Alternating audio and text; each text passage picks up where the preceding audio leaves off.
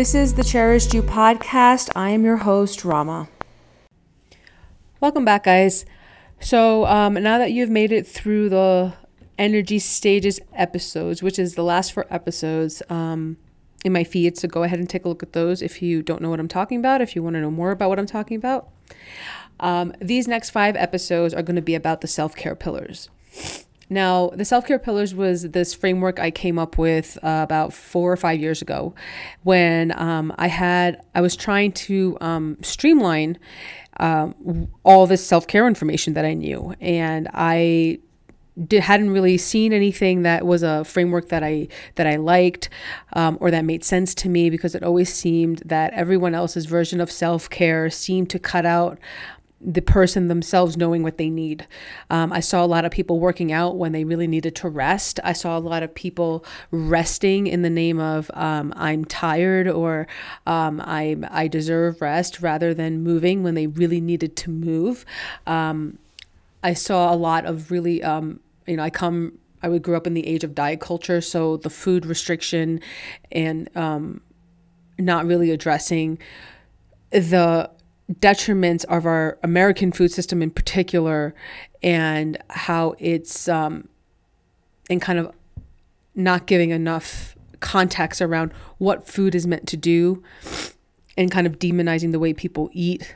That was a big issue I was kind of grappling with. I was grappling with how to quantify the need for people in our lives, and connection in our lives, and where supplements fell into all this. And I was constantly just I was like always kind of going through the Rolodex in my mind of where something fit in. And I was really looking for a framework that would give me a general structure without being too rigid as to what belongs in that structure. So that was something I was really looking for. So I created it myself. And that's where the self-care pillars come from. When I actually went pen to paper with everything I knew at that point, and even over the years since I first developed it to now, I still kind of go back and tweak it. These pillars kind of stay consistent throughout. And that really kind of proved to me that it was a useful thing that I came up with, and it's still something I use with my one-on-one clients. So just a quick overview: my self-care pillars consist of nutrition, movement, connection, mindset, and supplements. And I'm going to go into each one of these in depth over the next 5 weeks. But for the most part, they're very self-explanatory. Nutrition is, again, just baseline. What's healthy for you, what's not healthy for you, and why. How to do it. Movement, again, there's some nuance within that as well, but just general movement and how that fits into your life. Connection can be friends, family, significant others, pets, kids, community. All of those things fall under connection. And also your intuition falls under connection. Your connection to yourself is just as important as your connection to other people. Mindset is our mindfulness practices, our thought patterns, how we address all of that is included in mindset. And then supplements, I felt had to be included. And I'll explain more of this in the supplement section, but there are certain things that I think are needed across the board for everybody. I very rarely say that, but there are certain supplements that I think everybody needs all the time. And that is mostly because we don't get them from our food. Our air is polluted and our water is polluted. So there needs to be a space to actually get your body to having the baseline nutrients it needs to function. So there are certain supplements that are needed across the board, and there are certain other ones that help you get to incorporating the other self pillars enough so then you can wean yourself off of them. Sometimes it's really hard to get started on a workout or movement practice if you're depressed, and it's really, really hard to move out of depression and force yourself to do it. You're only going to be able to do that so long. It's not sustainable. But with the right supplementation, you can get your body boosted enough so that you will feel inclined to do the movement anyway in whatever capacity you're able to show up for. And then eventually autopilot would take over after a while. And then if you feel like you don't need the supplement, you can always wean yourself off of it, or someone can help you teach you how to do that.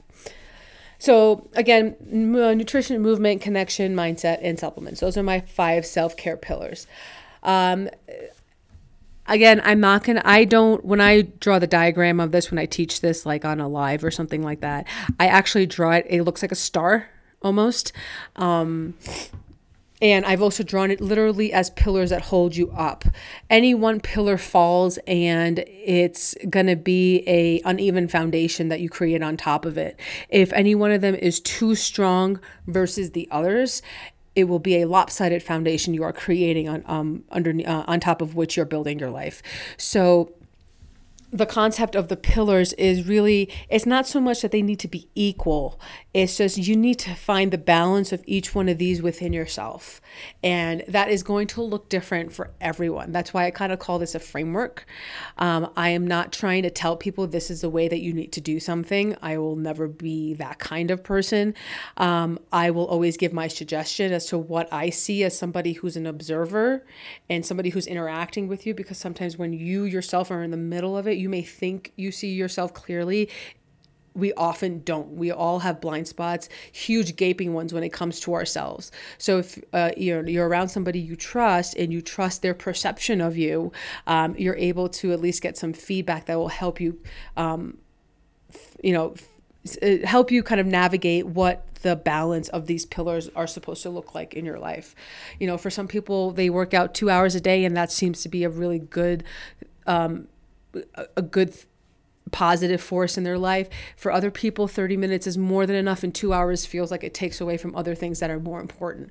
And also there might be phases of your life, in certain seasons of your life, where 2 hours you had the time before you had kids, and after you have kids, if you get 30 minutes, you're lucky. So you can't hold yourself to the standard of who you were before kids versus who you are after, because it's just the context of you has changed and changed dramatically. Your priorities have changed dramatically. So it's really important to give yourself that grace and understand that this is also, like everything else in our lives, this is dynamic. It's a dynamic balance. It will shift over time.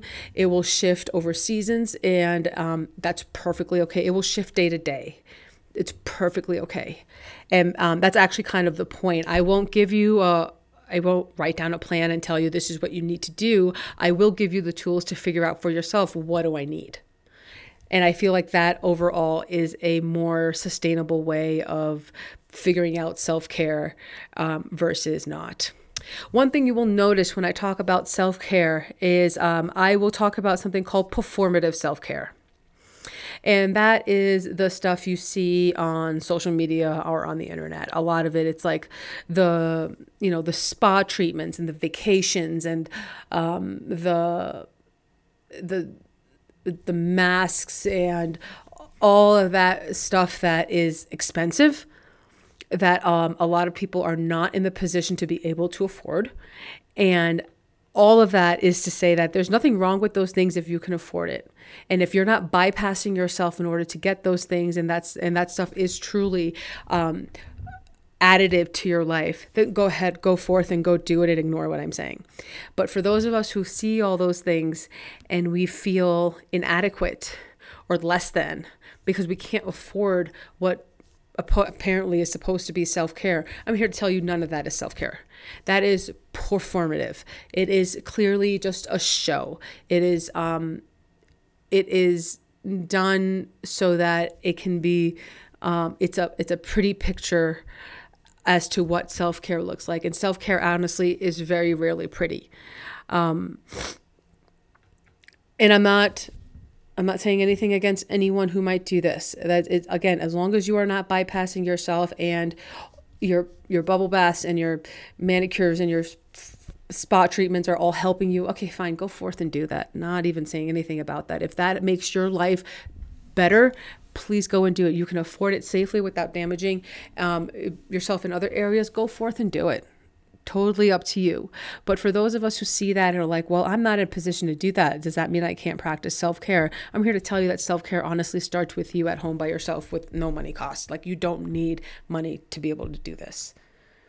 I mean, movement doesn't need to be a yoga practice that you have to go to a studio for. You can do it on YouTube if you're able to have a phone, or it can literally just be doing pull-ups and jumping jacks and squats in your house by yourself with no weights, like nothing. Like, it's just your body and a space. Like, you can do that in the park if that works for you. Walking your dog counts as movement. Dancing to your favorite songs counts as movement. All of those things are additive to anyone's life, with or without any of the other extras of what quote unquote self-care is supposed to look like. So I'm trying to make self-care kind of really basic and really foundational, because at the end of the day, when you have other priorities that come on into your life and you're being pulled in a million directions, you just need to come back to the basics, and that'll be enough. Coming back to the basics will be fine. And that's all that I'm trying to do here. I'm just trying to make this as simple as possible with the least amount of strings attached. So now that my little spiel for self-care and my pillars, now that I've done that, I'm going to dive into nutrition. And I'm going to preface this by saying that the first type of coach I was after I left med school was a health coach. And it was because, and nutrition is the reason I left medicine. I'll say that right up front. When I was getting toward my completion of med school, and I literally put off putting I had to put in paperwork, and I wouldn't put it in for a year because I didn't know what to do. I could not come to a point where I felt comfortable spending close to $10,000 to go through match, and with no guarantee that I would actually get a spot. So it would be a lot of money spent. In some case, in one of the cases was it would be a lot of debt for no payoff at the end. Like, I'm not getting a paycheck that's going to help me pay off this debt. And also, I was disillusioned with the field as a whole, because I was learning all this stuff about nutrition that never once came up in med school, never once came up on a board exam. None of the four incredibly hard, incredibly expensive board exams I had to take, not one of them really talked about nutrition and its impact on you. And I was really just kind of lost, because for the first time in my life, this thing that I knew I wanted to do, I wanted to be a doctor, I wanted to help other people.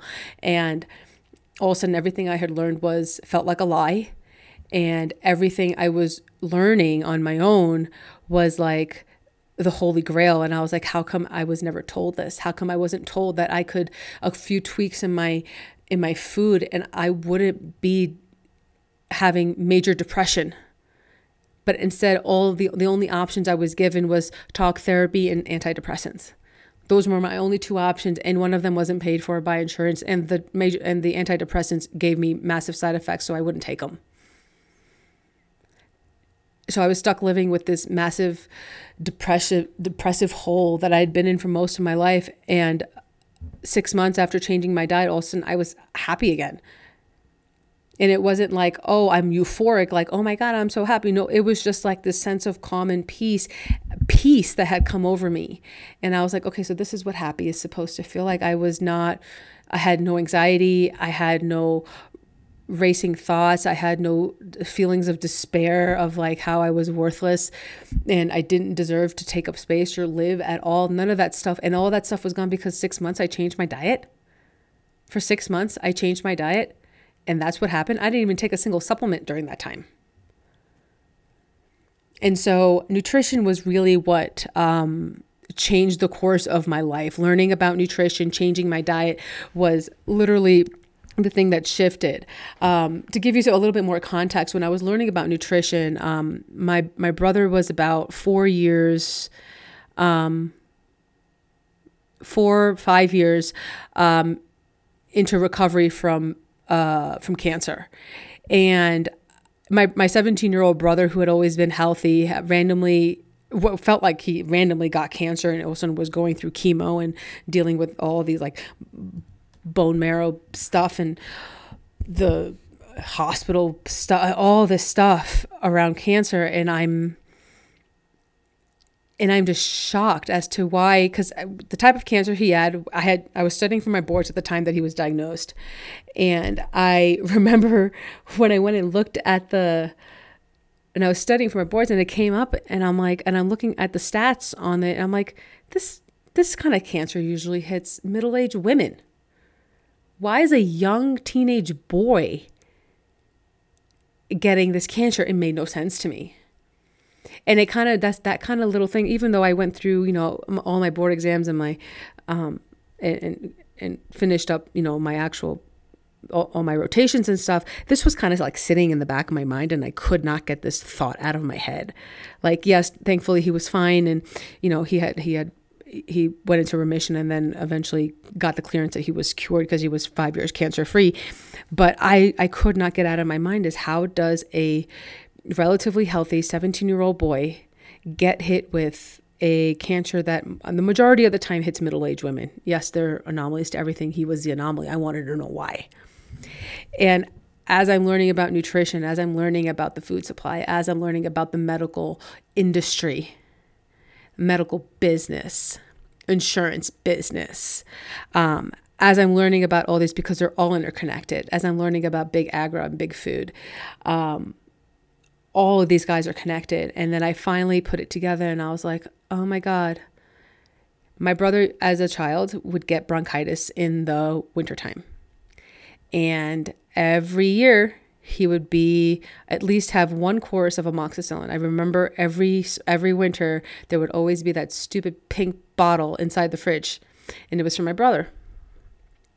So every winter he would be on a course.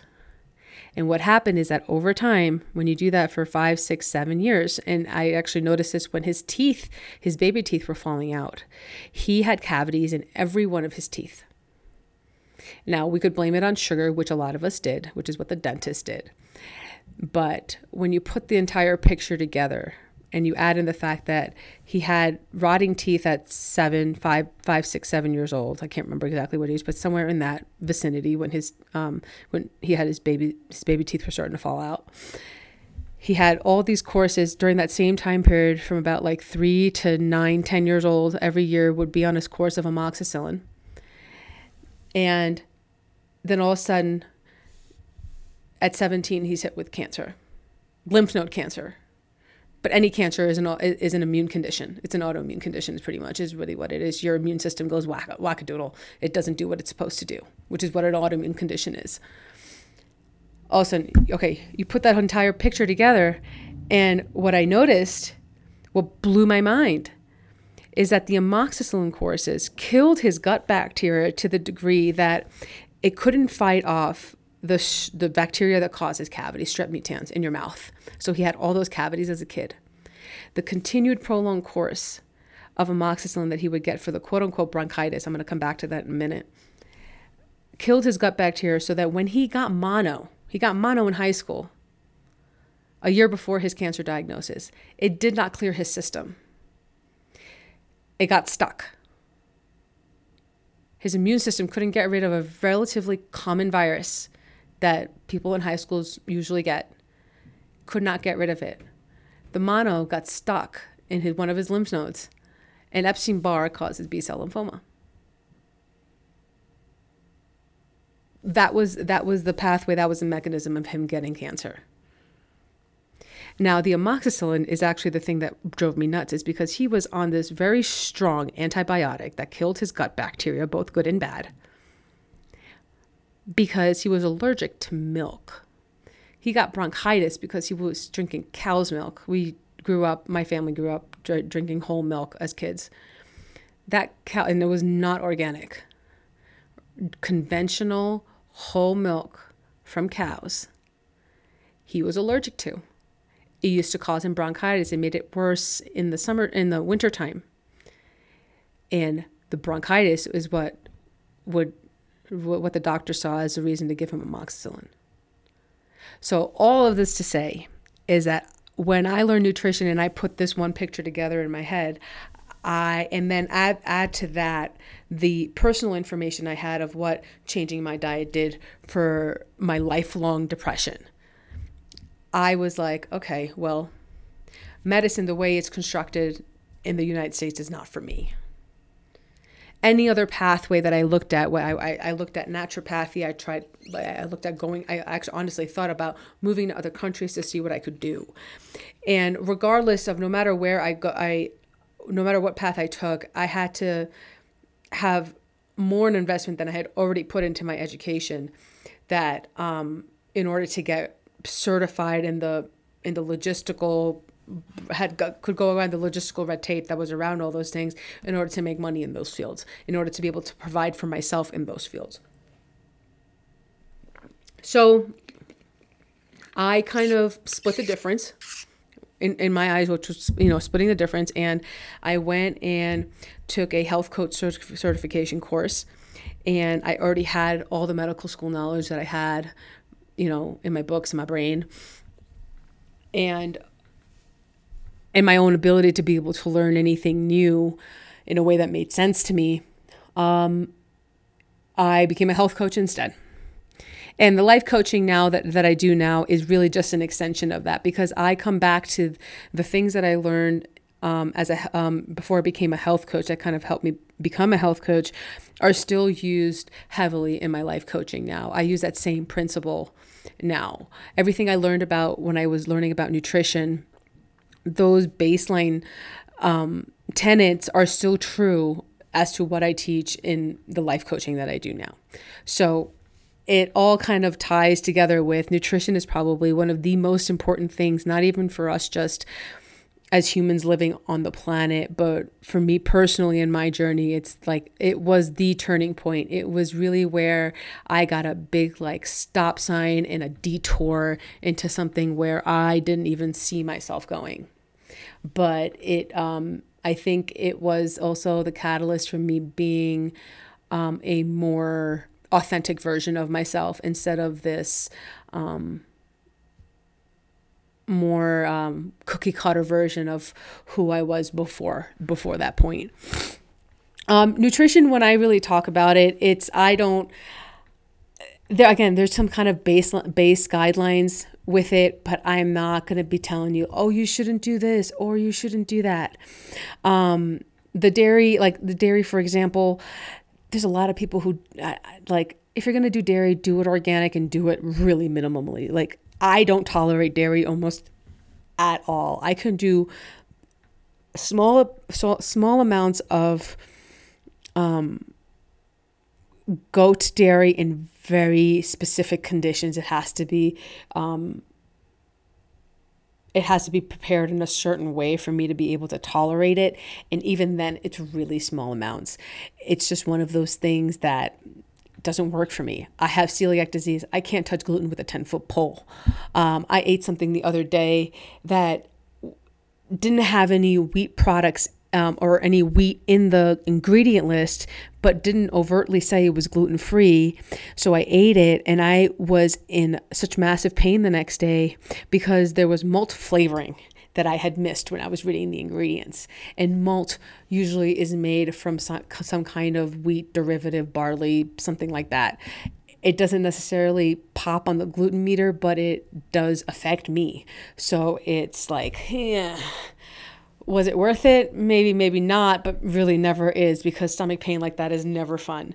And so what works for me is not going to work for you. Some people can handle gluten just fine, and whatever proportion works for them. What I will say is that whatever you think you cannot live without, give it 30 days without it, and then reintroduce it back into your diet. I learned that from the Whole30. Now, the Whole30, if you've never heard of it before, I don't know what kind of rock you're living under. Sorry, but sorry, not sorry. That's true. But you can find all the information for the program at Whole30.com. I personally love that program. It provided a structure that I still kind of use to this day. I haven't done a complete Whole30 in a couple of years. I might do it again. I might not, but it has helped me incredibly with my relationship with food on a emotional and spiritual level, more so than anything else. But the elimination reintroduction framework of the Whole30 is really, really important, I think, for anybody to get an objective view as to what a certain food does to you. Now, you may intellectually in your brain think that you love a food, but does it love you back? Is it good for you? And that really is the important thing. There needs to be a middle ground between what we love and what our body loves, and how to balance those two things. And I think that when you understand that nutrition, it has, there's some base guidelines that work across the board for overall health, for overall longevity, for overall like mitigating crap happening to you, limiting the inflammation that your body lives with, right? So vegetables, very important. Eat as many as you can. Meat, protein source. If you are a not meat eater, I am not an expert in that. I tried to go vegan once. It was a ridiculously horrible experience for me on every level imaginable. I am not meant to be a vegetarian or a vegan. That is not not for me. That is not the life for me. I have not seen anybody who doesn't do well with at least some animal product in their diet. Humans are kind of meant to eat that kind of thing. We can argue day and night about what that means. It's climate change isn't happening just because I'm eating beef. That's not the reason why. So that's a discussion for another day. But a protein source and a high quality, bioavailable protein source is important. I prefer that from animal products, but whatever form works for you, works for you. High quality fats, so none of these industrial seed oils, crap things, none of that. But fats coming from fruits and vegetables, or their derivatives, and then also making sure they're used properly at the proper temperature. Like, let's not be cooking our food with extra virgin olive oil, please. That's just causing a whole lot of problems we don't need. And then, as far as the industrial foods are concerned, the processed foods and all that jazz, if you can tolerate it and there's room in your diet for that kind of thing, go for it. You know what? Life's meant to be lived, and that's great. I do dairy-free, gluten-free ice cream pretty regularly, and my life is better for it than it is without it. I also know that if I tried to eat regular pizza, which I love with a burning passion, but if I tried to eat it, I would die. So some things are not worth it, and that's totally fine.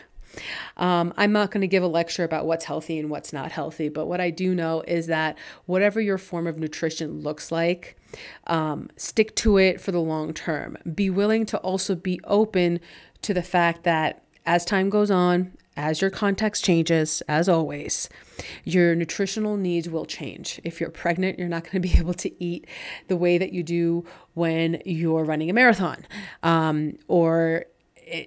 if you're trying to lose weight but still be able to lift heavy, you're going to have to eat differently than when you're a couch potato.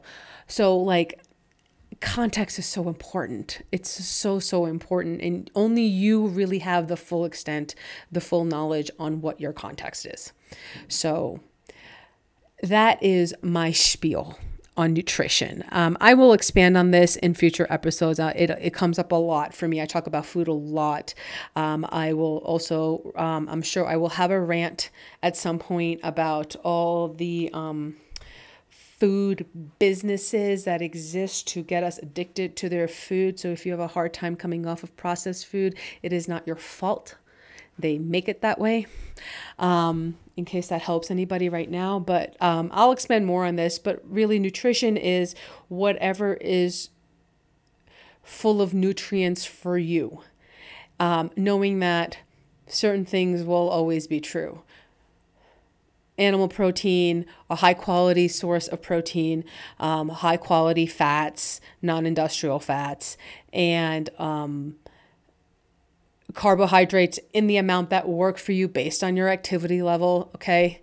So if you're sitting around all day, don't be eating potatoes. You don't need that much potato if you're not doing anything. Even if it is, healthy, you just don't need that much of an insulin spike from that kind of an energy source. And, then vegetables, the whole standard fruits and vegetables, get that into your body as much as you can in whatever form you can, whatever works for you. So, and then if you have room and tolerance within your body to be able to handle some of the more man-made foods, go for it. Go for it. Completely here for that. That is what I have for this week. Hopefully it wasn't too bad. But again, any feedback is appreciated, and I will talk to you all next week. Thanks. Thanks so much for listening to the Cherished You podcast. If you could please leave me a review, subscribe, and share. It really helps get the podcast out to those who it will help the most.